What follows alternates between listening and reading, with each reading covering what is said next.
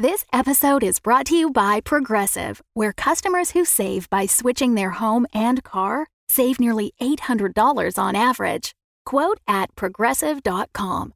Progressive Casualty Insurance Company and Affiliates. National average 12-month savings of $793 by new customers surveyed who saved with Progressive between June 2021 and May 2022. Potential savings will vary.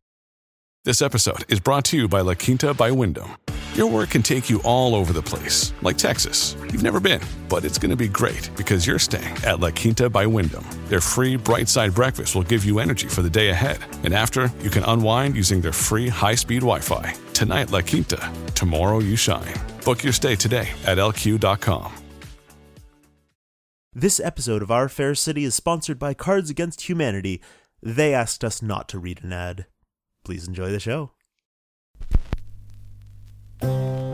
Tonight's broadcast is brought to you by the company you depend upon for all of your greatest needs, Heart Life.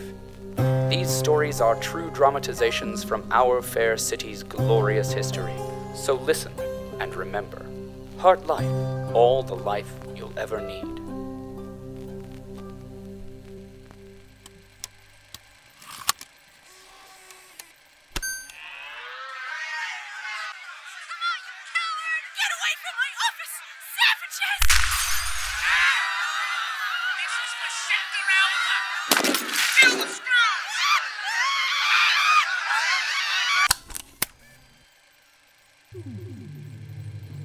In the last days of our fair city, rogue policies awarded themselves honorifics of glory.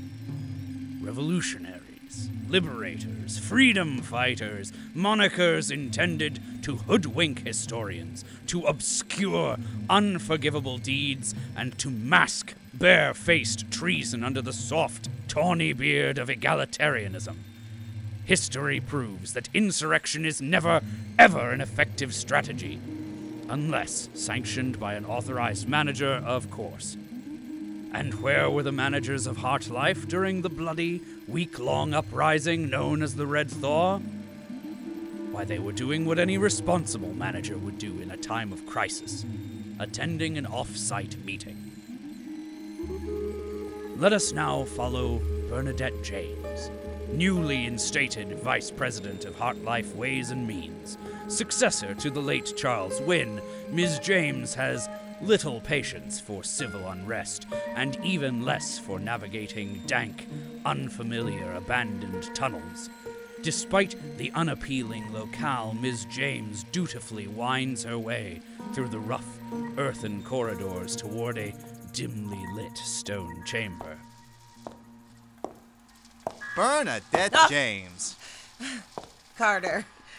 Not a smart time to sneak up on a policy, you know. And please, Bernie. Oh, sorry. Right. Bernie. It's fine. Who's running this meeting? Oh, I couldn't tell you. Someone slipped the invite under my door. It's on HR stationery, so I assumed Teresa Chu set it up. Huh. That's proactive of her.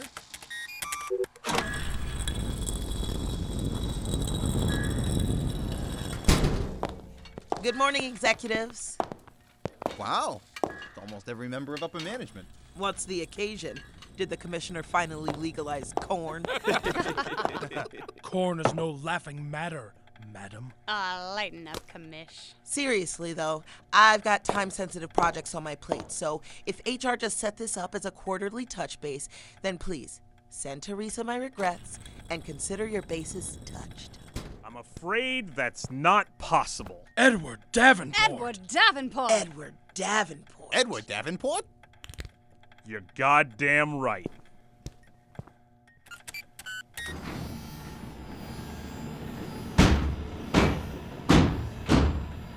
Don't worry, everyone. The security door is for your protection, as is this meeting. Now, if you'll please take your seats, we'll begin. I'm sorry. Can someone refresh my memory? Isn't Ed Davenport a junior dispenserist for the Blue Line beverage kiosk? Well, yeah, but he used to be vice president of HR. You think this is appropriate, Ed? Diverting executives, wasting our time while outsiders are upstairs rioting? Who's your supervisor? I want her name and policy number. My supervisor's been missing since yesterday.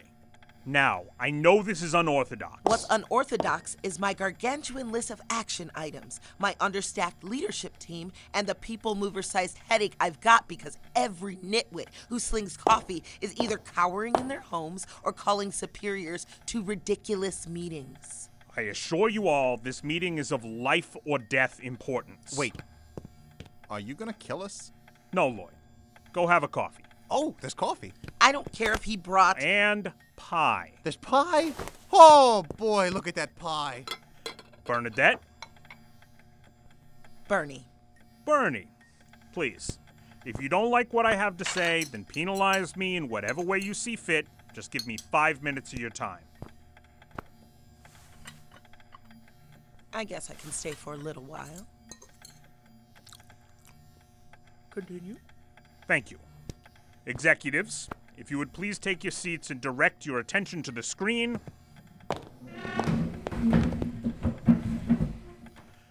Would someone hit the projector? Thank you. Very little is known about the history of the Bad Ages. However, one quality that we've inherited from our uncivilized predecessors is frighteningly clear.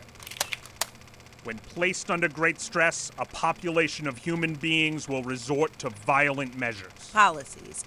The H word is overly scientific. And unprofessional. Fine. A population of policies will resort to violent measures. Okay, look, you're missing the point. Peace is an agreement, all right? It's a balance between give and take, yours and mine. But if leadership takes too much without giving back, if you push policies beyond reasonable measure, then those policies are left with few options other than open revolt. Good policies know how to escalate their grievances peacefully. You're making excuses for the ignorant riffraff with whom you currently labor. Nice one, Eunice. Shut up, Terrence!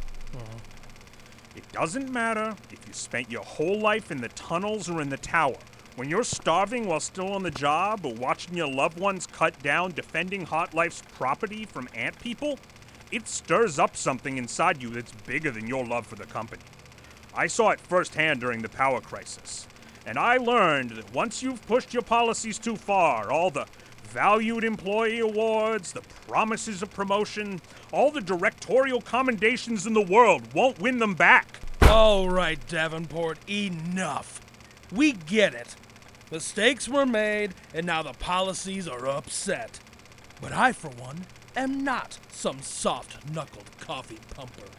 I am the Commissioner of Public Safety. Now, I am going back up there to find Executor Valentine. And the Davenport I know would have marched right alongside me. Riot shield in one arm, truncheon in the other. Wake up, managers!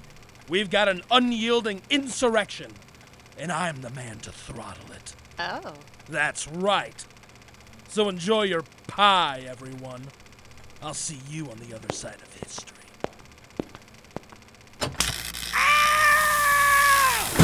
Terrence! Holy smokes, Davenport. Like father, like daughter. It's all right, everyone. It's not gonna kill him. It's a safety door. Doesn't look very safe to me. It's perfectly safe. This place is an abandoned mole warren. Pups used to be born here. Lovely. Hot Life installed the safety doors to make sure the pups didn't wander off. Think of it as a mandatory corporate retreat. What's to stop us from socking you with a chair and confiscating the key? Yeah. Well, for one, there is no key.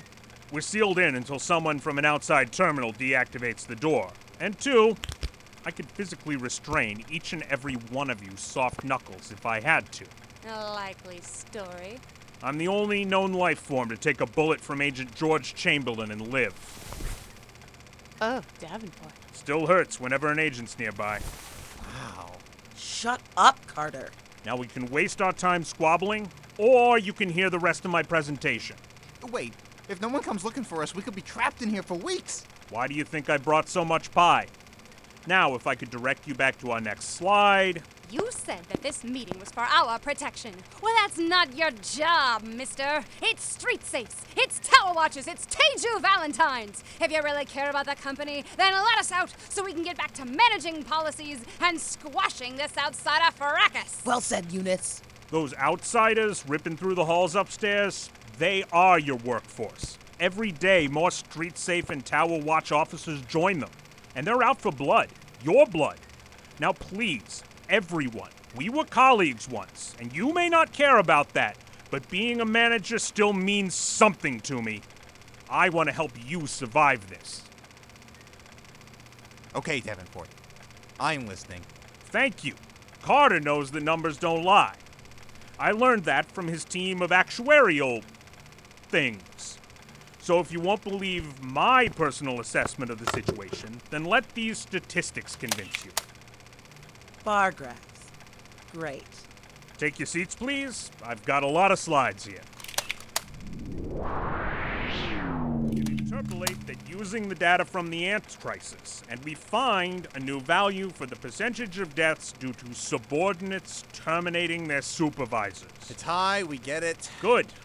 We can conclude that this would be the leading cause of policy-on-policy death, if not for the fact that Agent Chamberlain is technically the superior of the majority of policies with which he interacts. So what? When the opportunity presents itself, workers kill their managers. My policies would never lift a finger against me. I've always been afraid of the ones. Eunice. Where's Eunice? She crawled into the air duct in an attempt to escape. No big deal. I loosened the bolts that hold the ducts to the wall. You won't get away with this, you piece of garbage. What is wrong with you? Didn't your parents ever put you on timeout as children? I turned my parents into data extraction. Oh, mine were eaten by mold. I'd like some pie, please. Davenport. We all understand how serious the situation upstairs is, and we appreciate that you want to keep management safe. We really do. But the directors are still up there looking down on us with our best interests in mind, and their success depends on us. Everyone has to work together as a team, right? We need to grab our responsibilities and hold firm to our standards. Can you see where I'm coming from? Well... Get him! Well, Mr. Coffee and Pie, Mr. Slideshow, who's in charge now? Let me go, you idiots! Eunice, give me that plate. Hi.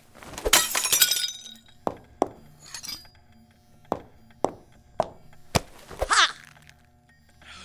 Gonna slit my throat with a pie plate? Let us out, now.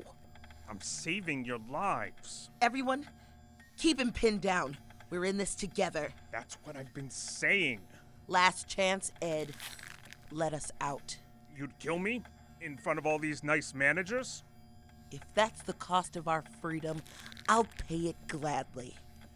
Now you know how your workers feel.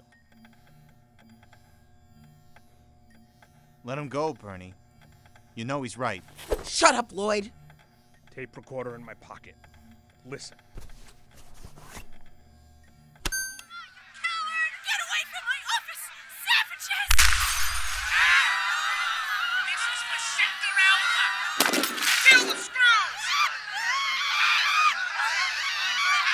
My family died for your files. Was that Teresa Chu? Yes. But policies like Teresa. She was a good manager. She was still a manager.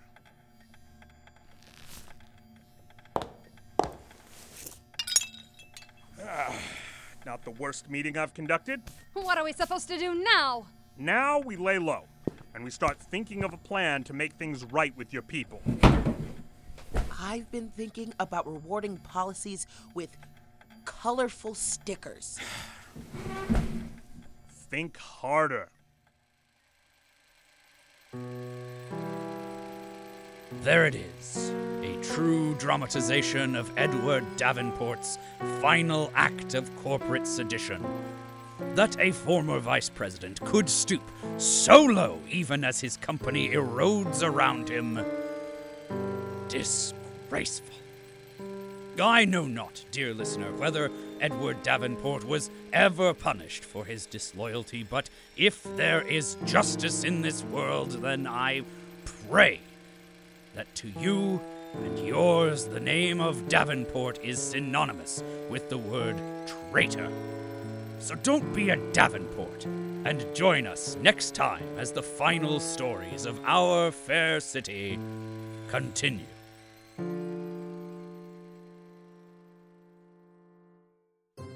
Loyal Policies, this is Heartlife NFP executive producer Jeffrey Gardner. Thank you so much for joining us for another episode of Our Fair City. We're very excited to share a few details for our upcoming Herbert West miniseries, funded by our generous Patreon backers. This series will be written by 4 guest writers from other amazing podcasts, and will be released first on our Patreon feed, then here on the podcast later. We're thrilled to tease the first piece, A Dynamic Tale of Albuquerque from Sarah Shackett of Wolf 359.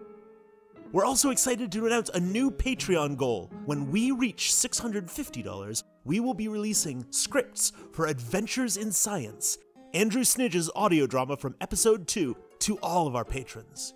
You can learn more and become a patron at patreon.com/heartlifenfp. Thank you all again, and as always, we'll see you in the tunnels.